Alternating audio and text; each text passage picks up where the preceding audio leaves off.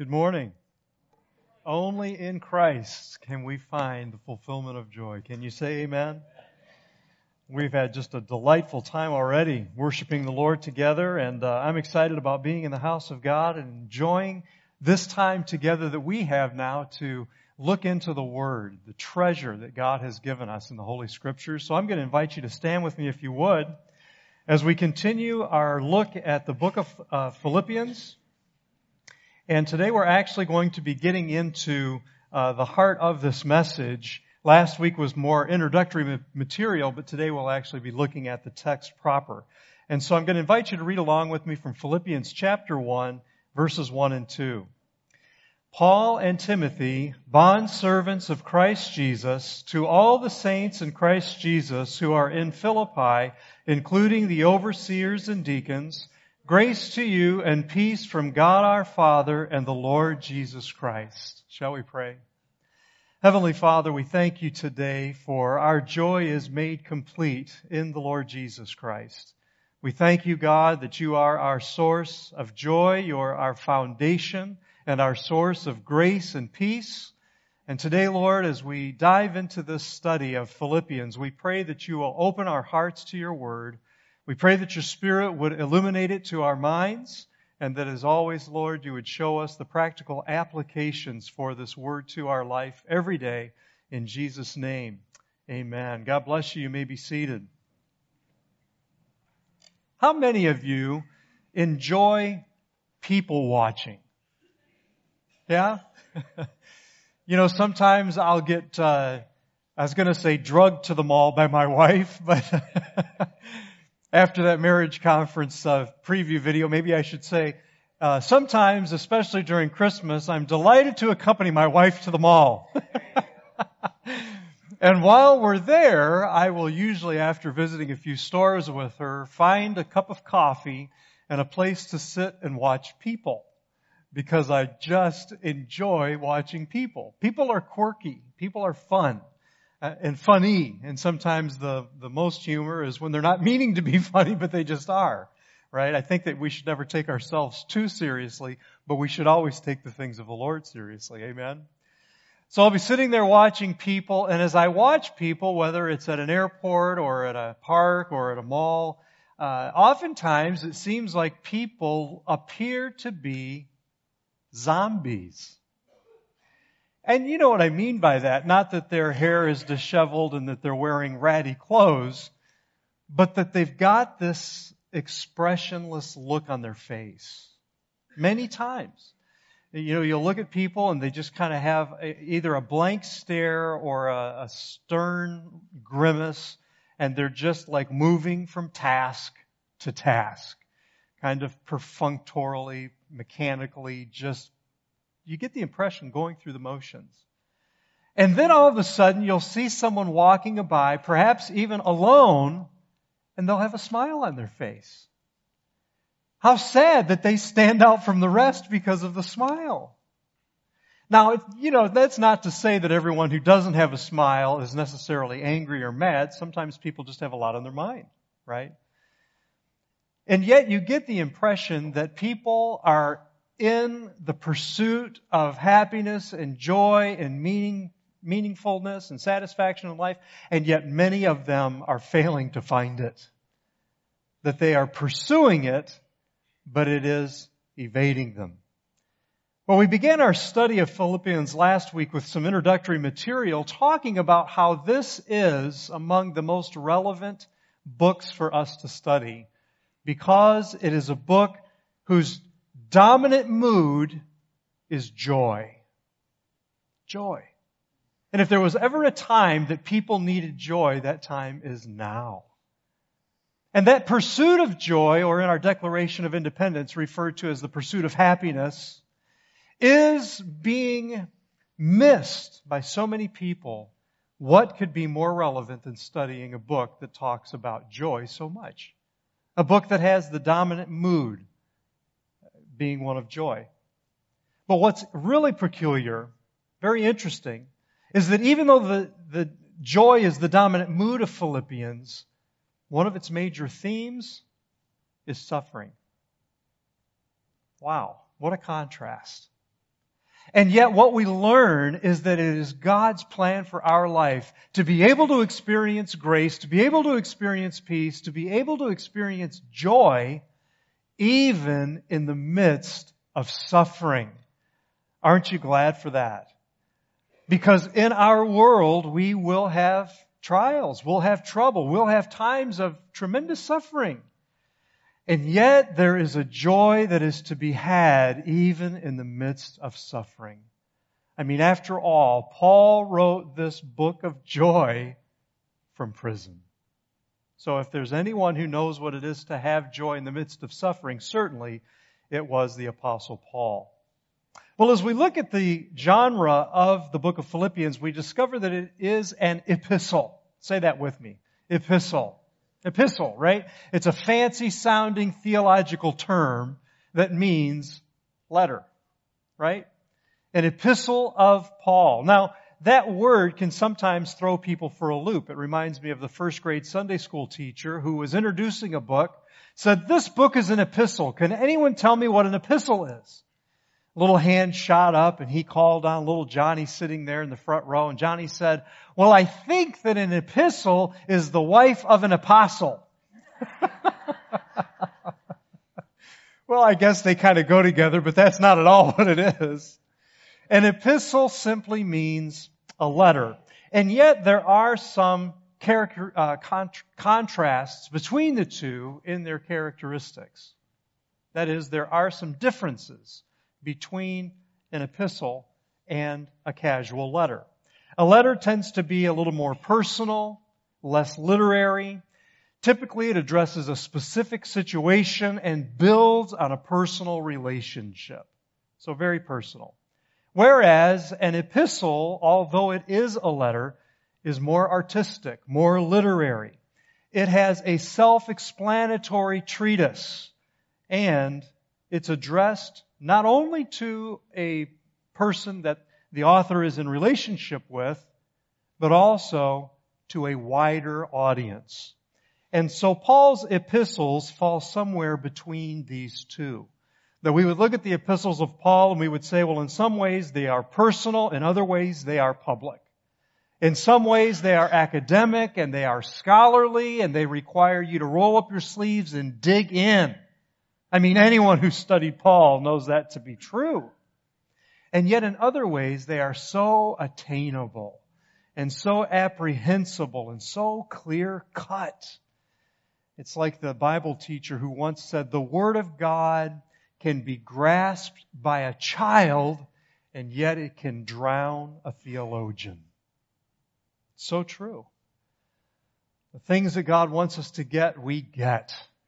And yet He also causes us to roll up our sleeves and dig in and study to show ourselves approved, workmen unto God that need not be ashamed, rightly dividing the word of truth. Can you say amen? Well, more specifically, Philippians is not only an epistle, it's a thank you note. A thank you note. Now, we receive thank you notes periodically here at the church from our missionaries who are on the field. And we hear from our precious and beloved Maggie Weir constantly. And it's wonderful to get those letters coming back. But when we get those letters off the mission field, quite oftentimes they'll be expressing gratitude and expressing thanks. Thank you for praying for me. And here are some other things you can be praying about. Thank you for partnering with me spiritually. Thank you for supporting me financially. And then they'll typically give us an update on what's happening in their ministry on the field. It's no surprise then that Paul did the same thing. He sends a thank you note to the church in Philippi. He greets them. He thanks them for their financial and prayerful support. And then he gives them an update on what's going on in the ministry. For truly, the Philippians were partners with Paul in ministry. What a wonderful thing to be able to say. And so this epistle is also a thank you note. But as an epistle, it contains doctrinal teaching and personal business and also practical advice for Christian living and practical advice for the church. Like a letter from one of our missionaries, it is personal. And like the other books of the Bible, it addresses not only the Philippians, but a wider audience. It addresses you and me today. Well, as we begin looking at the text here this morning, I want to consider the author, the audience, and the greeting. So we begin there by considering the author. Back in verse 1, it told us, Paul and Timothy, bondservants of Christ Jesus, to all the saints in Christ Jesus who are in Philippi, including the overseers and deacons. So the author's name is stated right up front, Paul, the Apostle Paul. Now back in Galatians chapter 1, Paul said, Paul, an apostle, not from men nor through man, but through Jesus Christ and God the Father who raised him from the dead. So notice here that Paul's calling was not from man nor through man, but his calling was through Jesus Christ and God the Father who raised him from the dead. So when did God reveal His Son to Paul? Well, we know back in the book of Acts, chapter 3, it was while Paul was on the road to Damascus. We know that Paul, before his conversion, was known as Saul of Tarsus, and that he was a persecutor of the church. And so he had left Jerusalem with papers from the Sanhedrin, from the Supreme Court, the Supreme Religious Court of Israel. And he was on his way to Damascus to serve papers, to break up families, to break up churches, and to arrest Christians, those who were of what was called the way. But how many of you know that if our plans do not agree with God's plans, God has the prerogative to change our plans? And He certainly changed the plans of one Saul of Tarsus. For it was on that road to Damascus that a light shone from heaven and a voice came from heaven. It was the Lord Jesus Christ who knocked Paul to the ground and said, Paul, why are you persecuting me? And he rose to his feet and said, who are you, Lord? And the voice responded, I am Jesus, whom you are persecuting. But rise and go into the city and wait, and there I will tell you how you must suffer for me. And Paul's life was turned upside down. Or might I say it better, Paul's life was turned right side up. Amen. How many of you know that an encounter with the Lord Jesus Christ will utterly change your life? It will take you from the guttermost to the uttermost. He is able to completely save, to completely heal, to completely transform the life of everyone who would come to Him in faith. For there is power in the name of Jesus. For there is power in the gospel of the Lord Jesus Christ. And we are not ashamed of it, for it is the power of God unto salvation to everyone who believes. The life of Paul was utterly transformed. He went from being the enemy of Christ to being the slave of Christ. He went from being the enemy of the church to an apostle of the church. He went from being the persecutor of believers to being a fellow brother of Christ. And we have all benefited from this glorious and miraculous transformation as Paul was converted. Paul went from being the persecutor to being the persecuted. And all of that was on account of an encounter with the Lord Jesus Christ.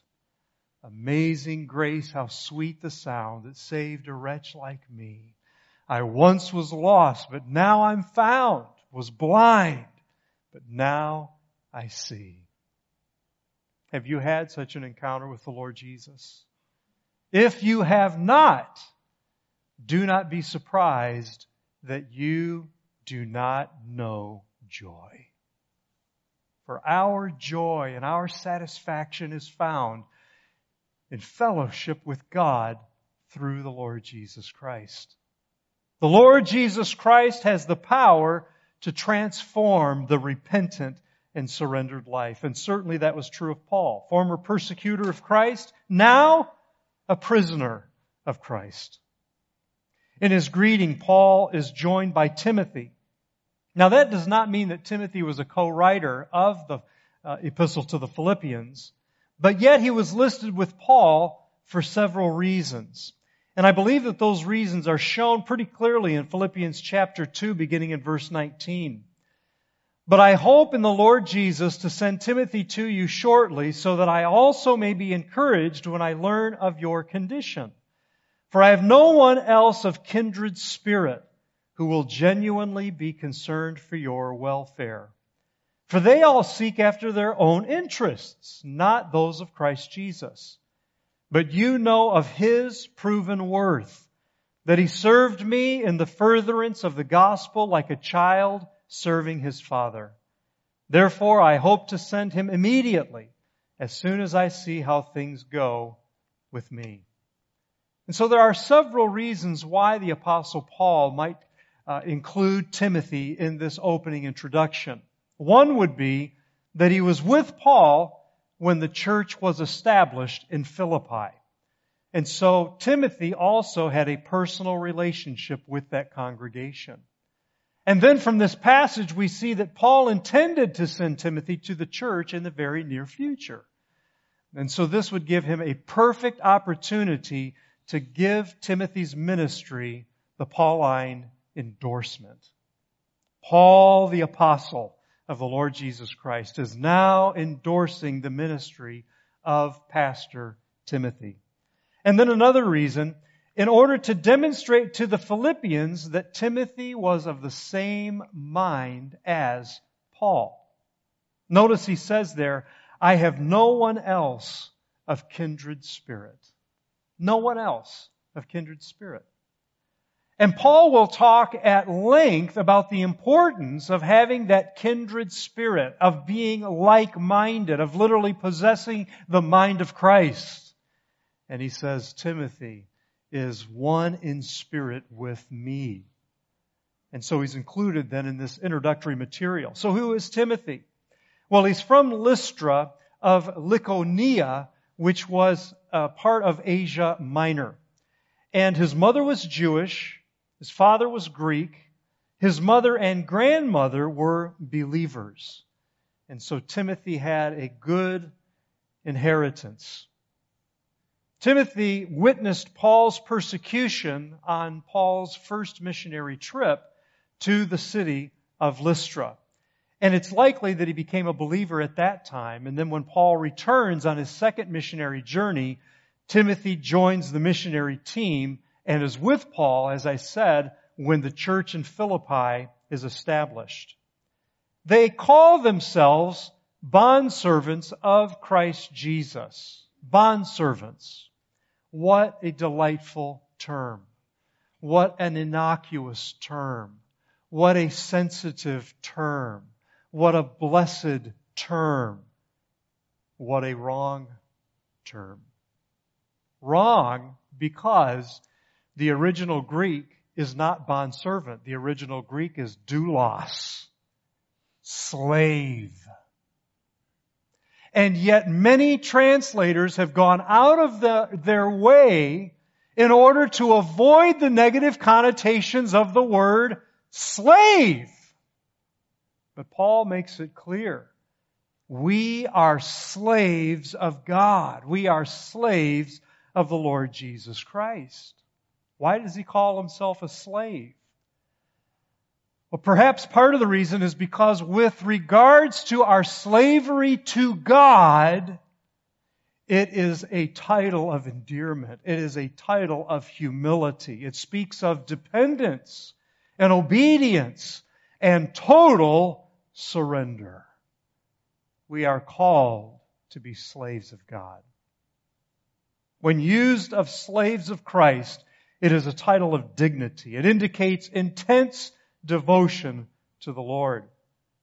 You see, true born-again Christians are slaves of God. He bought us. He owns us. He disciplines us. He rewards us. He provides for us. He protects us. We are God's chosen possession. Can you say amen? In all of creation, there is only one king.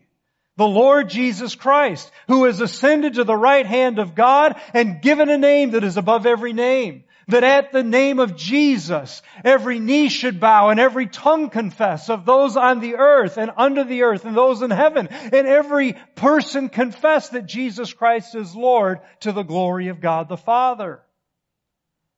Jesus came not to be served, but to serve, and to give His life as a ransom for many. And it is by His precious blood that we have been set free. Set free. Do you see the contrast? Called as slaves, and yet set free. Well, if one has been set free, then why would he or she desire to continually be referred to as a slave? If set free, why choose to remain a slave? And of course, the quick and easy answer to that is found in Romans chapter 6. Slavery to God is where true freedom is found. Can you say amen? And so Paul tells us there in Romans chapter 6, what benefit were you then deriving from the things of which you are now ashamed? That is your sin. For the outcome of those things is death. But now, having been freed from sin and enslaved to God, you derive your benefit, resulting in sanctification and the outcome, eternal life. I'll say it again. Slavery to God is where true freedom is found. Slavery to God is where true freedom is found. Slavery to God is where true freedom is found. You see, we are either slaves to God or slaves to sin. Slaves to God or slaves to destruction. Slaves to God or slaves to death. That's the choice. Be a slave of the Lord Jesus Christ, or be a slave to the sinful self, resulting in wages being paid in death. Slavery to God is where true freedom is found. So what does Paul mean, slavery? Well, if we're going to understand the full implications of that, we need to look a little bit at what slavery was like in the Roman Empire. It was a major business. Historians tell us that there were up to 20 million slaves. That's a lot of people. Many were treated with dignity. Many were treated with respect. They did not own possessions, but they were fully cared for by their masters. Their masters provided them with everything that they needed for life and health, and did so to such a degree that many of them became bondservants after their slavery. That is, they continued to remain in servitude to their master out of love. They had affection for their masters by the way they were treated. And so again, many of them would trade their slavery when their time was up in order to be bondservants. Having been purchased, their freedom given to them as a redemption price, now they decide, I just want to stay put. I like it here. I love my master. Faithful servants had significant responsibilities in the master's home, and therefore they were highly regarded, highly valued. For a slave to gain their freedom, a redemption price had to be paid. And listen, in the death of Christ, God has paid our redemption price. We have been purchased and been set free through the Lord Jesus Christ.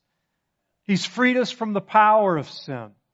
He's freed us from the penalty of sin. He's broken the chains of darkness. He's forgiven our iniquities. He sent His word and healed our diseases. And He has crowned us with loving kindnesses and tender mercies. Can you say praise the Lord?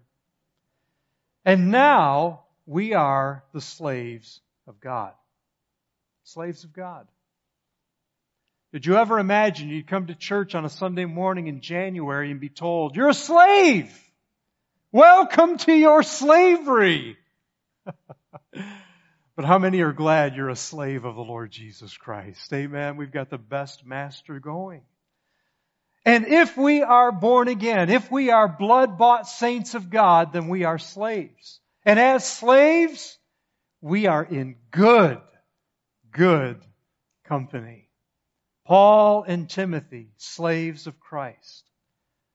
The apostles James and Peter and Jude and John all referred to themselves as slaves of Christ. Why, even Mary, the mother of Jesus, referred to herself as the slave of the Lord. And of course, we know in Philippians chapter 2, Jesus himself took on the form of a slave. As God's chosen and elect, we are privileged to be called the slaves of Christ Jesus. What then does God expect of us? What are the implications of serving as a slave of Jesus Christ? Now, much could be said in addressing that question. We've got the examples from the Old Testament. We've got the book of Acts. We've got the apostles giving us the epistles. All of these provide parameters and guidelines for living for God's glory. But I believe you can summarize them in two broad statements.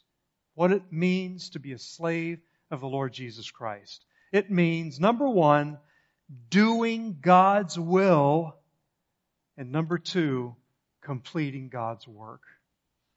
Doing God's will and completing God's work. And the greatest example of that, of course, is the Lord Jesus Christ himself, who said, "My food is to do the will of him who sent me and to accomplish his work." I want you to read that with me. My food is to do the will of him who sent me and to accomplish his work. Slaves of God live for the purposes and plans of God. They obey the will of God and they perform the work that God has given them to do, and they do so with faithful obedience. Now, Paul's going to talk about that at length later on, so we won't get into it this morning. But let me remind us all that he says to do all of these things without griping or complaining or bellyaching or whining, to put it in the vernacular.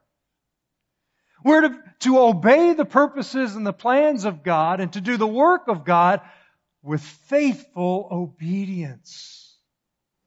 Even when it comes to our giving, we are to be cheerful givers. Those that would give to the Lord out of an abundant love and devotion to Him, with their hearts brimming over with gratitude. That, Lord, this is just a portion of that which you've given to me. And yet it represents a heart that loves you and wants to say thank you. And that's important to remember, because sometimes the work our Master assigns to us is daunting. We want to shrink back from it. In fact, there are times that maybe we can relate to Jonah. We want to run for the hills, right? The Lord calls us to do something and we're like, oh, really? Me? You want me to do that? Are you sure? Let me pray about it, right? Good to pray about things, but it's not good to use that as an excuse to avoid doing what you know in your heart God has called you to do. Can you say amen? Oh, praise God. Am I preaching or am I meddling? The work that God has called us to do can sometimes be a daunting task. I would say many times, if not most times, it is a daunting task. Why? Because we are not to do it in the power of the flesh. We're not to do it in our own strength, in our own abilities, in our own talents. But we are to work the work of God through the power of the Spirit of God. That way we can't boast. But in humility we can say, it is only the power of Christ in me. I can do all things through Christ who gives me strength. Amen. Not through personality that gives me strength. Not through charisma that gives me strength. Through Christ that gives me strength. To Him be all glory and praise. Look at Paul's life. Slave of Christ, called to be an apostle to the Gentiles. As we said earlier, on his first missionary journey, to Lystra, which was Timothy's city, Paul was stoned. Stoned. Drug out of the city and left for dead. So it's likely that he was unconscious, that the people thought he was dead. There we go. Come here and start riling up the people and preaching the gospel of Jesus Christ, you'll end up dead. How do you like that? Paul left for dead. But what's even more amazing, Paul got back up, went back into the city, and came back to that city 2 more times that we know of. Wow. That's dedication. That's faithfulness. That is faithful obedience to the Master, the Lord Jesus Christ, who called him and sent him there. Think of one of the early church fathers, Polycarp. Talk about an early church father. He was a direct student of the Apostle John. He was bishop and pastor of the church in Smyrna, which is in Turkey. In 155 AD, he was called before the Roman proconsul and ordered, "Take the oath and I shall release you. Curse Christ." How did Polycarp respond? He said, 86 years I have served him, and he never did me any wrong. How can I blaspheme my King who saved me? And he was summarily executed and then welcomed into the presence of God Most High. And I'm sure was told, "Well done, thou good and faithful servant. You have been faithful over little, now I will make you ruler over much." To God be the glory. Even Jesus came not to be served, but to serve and to give His life as a ransom for many. Slave came in the form of a slave. The will and the work of God for Jesus was not to give you a fat bank account. The will and the work of God in Jesus was not to make your life easy. It wasn't so you could go around singing that you are tiptoeing through the tulips.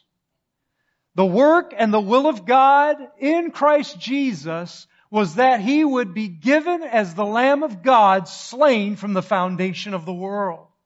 That He didn't come to be served, but to serve and to give His life as a ransom for many.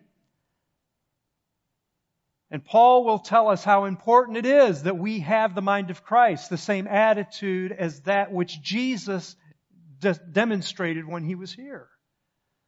When He would tell us later on in Philippians, "Do nothing from selfish ambition or vain conceit." Think about it. Jesus, who was in the form God, God the Son. In the beginning was the Word, and the Word was with God, and the Word was God. He was with God in the beginning, and all things were made through Him, and without Him was nothing made that has been made. He was God. And the Word became flesh and dwelt among us. What a condescension. Though He was in the form God, took upon Himself the form of slave and gave His life for our sins. And so as slaves of Christ, our ambition is to obey the will of God and to perform the work of God and to keep in step with the Spirit of God. For our lives are not our own. They were purchased by His precious blood. Through salvation, God has redeemed us. He has purchased us as His slaves. He's sanctified us for His purposes, and He's granted us eternal life. And now, with overflowing gratitude, let us live lives of faithful obedience for His glory. So we've looked at Paul, the divinely inspired writer of Philippians. Now let's consider for a few moments the epistle, the recipients of this epistle, the audience. The audience is identified as saints in Christ Jesus. Now, some people hear the word saints and immediately they're confused, right? Some people hear saints and they think about a certain classification of Christians that are set apart as a special people called saints.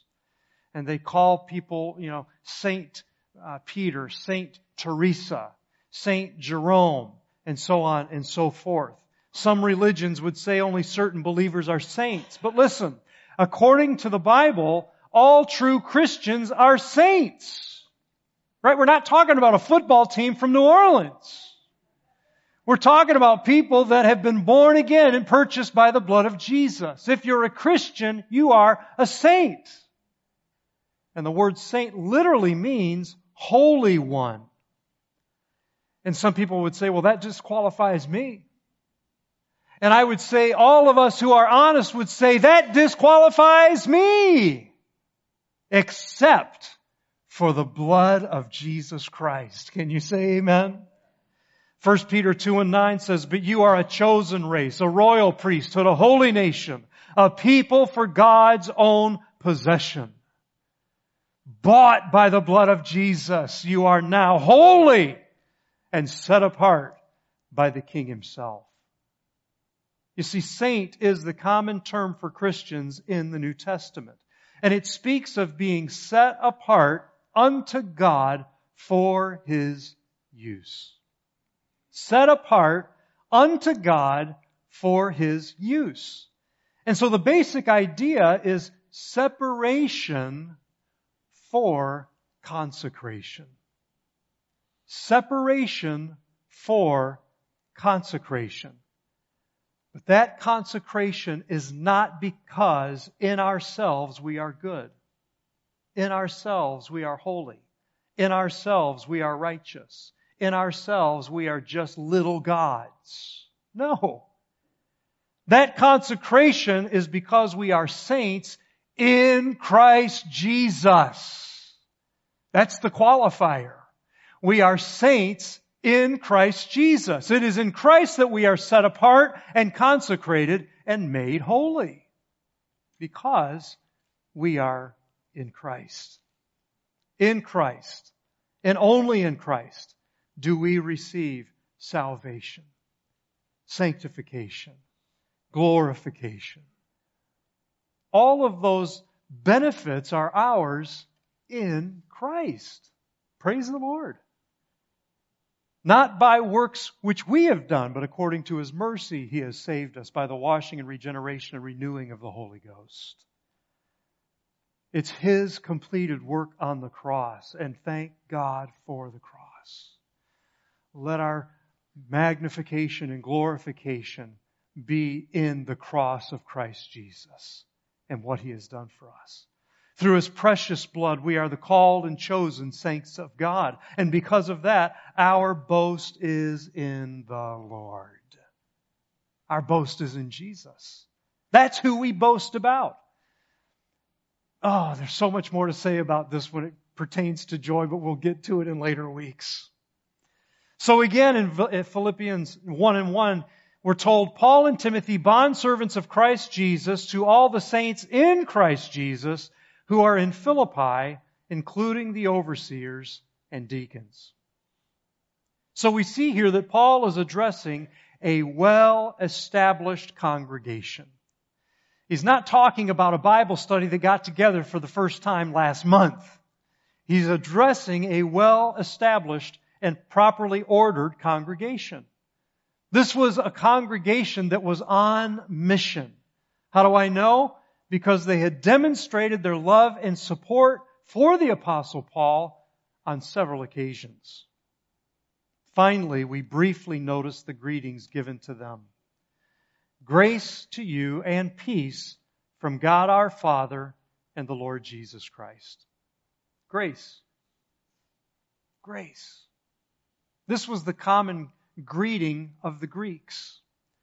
And it was a wish of unmerited favor and kindness upon them. And then he uses this word peace. This was the common greeting of the Jews. Right? What's the word? Shalom. Shalom. And even today, when we were over in Israel a 3 years ago now, I guess, you would hear people saying that as they would greet each other. Shalom. And the idea there is peace, but it's a full-orbed peace. In other words, it has the sense of complete and total wholeness. That you are wishing for this person to be completely whole. To be made completely whole. Shalom. And then he says it's from God our Father and the Lord Jesus Christ. And so we see that God is the source of our grace. God is the source of our peace. Only those who know God will fully realize grace. Only those who know God will fully realize peace. And then notice that the order in which they come. Grace and peace. Grace and peace. You see, it's by receiving the grace of God that we experience the peace of God. When we open our lives to God and receive the Lord Jesus Christ through faith in His grace, we're born again. And we are put at right with God. Now we have peace with God through the Lord Jesus Christ. And that peace with God puts us into the family of God, where we experience peace with our brothers and sisters at a whole new level. That we are able to experience a unity of heart. We're able to experience a unity of mind. Paul talks about that at length in Philippians. To have the mind of Christ, all of us collectively, so that we could say of each other, we are of kindred spirit, even as Paul said of Timothy. Peace with God through grace, peace with others through grace, and peace of mind through grace. How many of us want the peace of mind, right? There's not a day that goes by that we don't appreciate the peace of God, especially when we're going through the deep waters. A peace that surpasses understanding will guard our hearts and minds where? In Christ Jesus. The grace that we know that opens a door to a peace in a whole new way. Peace of mind. So as we wrap up our study this morning, let me just ask you, are you experiencing the grace and the peace that comes from God the Father and our Lord Jesus Christ? If not, why not? And why not today? You see, it's so easy for us in this life to think that there's always tomorrow. But you don't have to live very long to realize that people are surprised, sometimes early in life, that there aren't as many tomorrows as they thought. And even those among us with white hair will say, those tomorrows come and go pretty quickly. Today is the day of salvation. If you're here and you've never received Jesus as your Lord and Savior, I want to invite you to do that today. Open your heart to the grace of God and receive grace and peace from the Lord Jesus Christ. Just admit, I'm a sinner. And we all are. And the wages of sin is death. But the gift of God is eternal life through Christ Jesus our Lord. For God so loved the world that He gave His only begotten Son, that whoever would believe in Him would not perish, but have everlasting life. For God sent His Son in the world not to condemn the world, but that the world through Him might be saved. Jesus said, whoever comes unto me, I will in no wise cast him out. Whoever believes upon the name of the Lord shall be saved. Put your faith in the Lord Jesus Christ today and receive from His precious hand the grace of God. If you're a Christian and maybe you're kind of experiencing peace in fits and starts, don't have it all the time, don't experience it all the time, let me just encourage you to know that peace is yours even when you don't feel it. If you're in Christ, you are at peace with God. Praise the Lord. If you're in Christ, you are a member of His body and at peace with your brothers and sisters, even when you don't always get along. Right?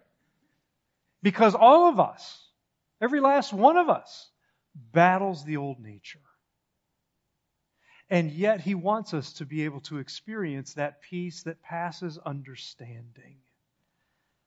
So today, if you're in one of those places where peace seems so elusive, I want to encourage you with just a brief statement that we will develop further in our journey ahead. Don't pursue peace. Pursue the Prince of Peace. Pursue the Prince of Peace.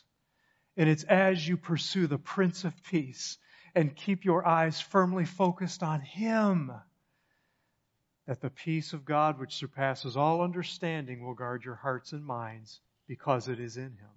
It's in Christ Jesus. You'll find that it is a delightful byproduct of focusing on the Lord. Shall we pray?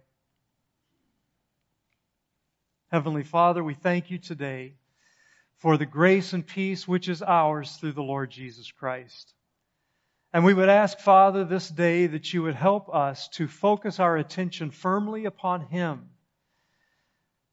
And in so doing, we would have a daily experience of peace that surpasses our understanding. We pray this especially for those times that we are going through the deep valleys of life, looking wistfully at the mountaintops that we wish we were treading. And Father, I pray also that as we are continuing in this study of Philippians, that You will show us new ways to see this worked out in our lives. We want to be a people on mission that are fully living up to that delightful title, slaves of God and slaves of the Lord Jesus Christ. For we know that as we are slaves of Christ, we are on mission for Christ. And so help us, Lord. Help us to do Thy will. And help us, Lord, to complete Thy work and to do it in faithful obedience. And now, Father, as we give back to You a portion of that which You've richly blessed us with, we ask that You would take these tithes and that You would use them and give us wisdom to know how best to invest them, even as offerings of gratitude. And we ask it in Jesus' name and for His glory. And everyone said amen and amen.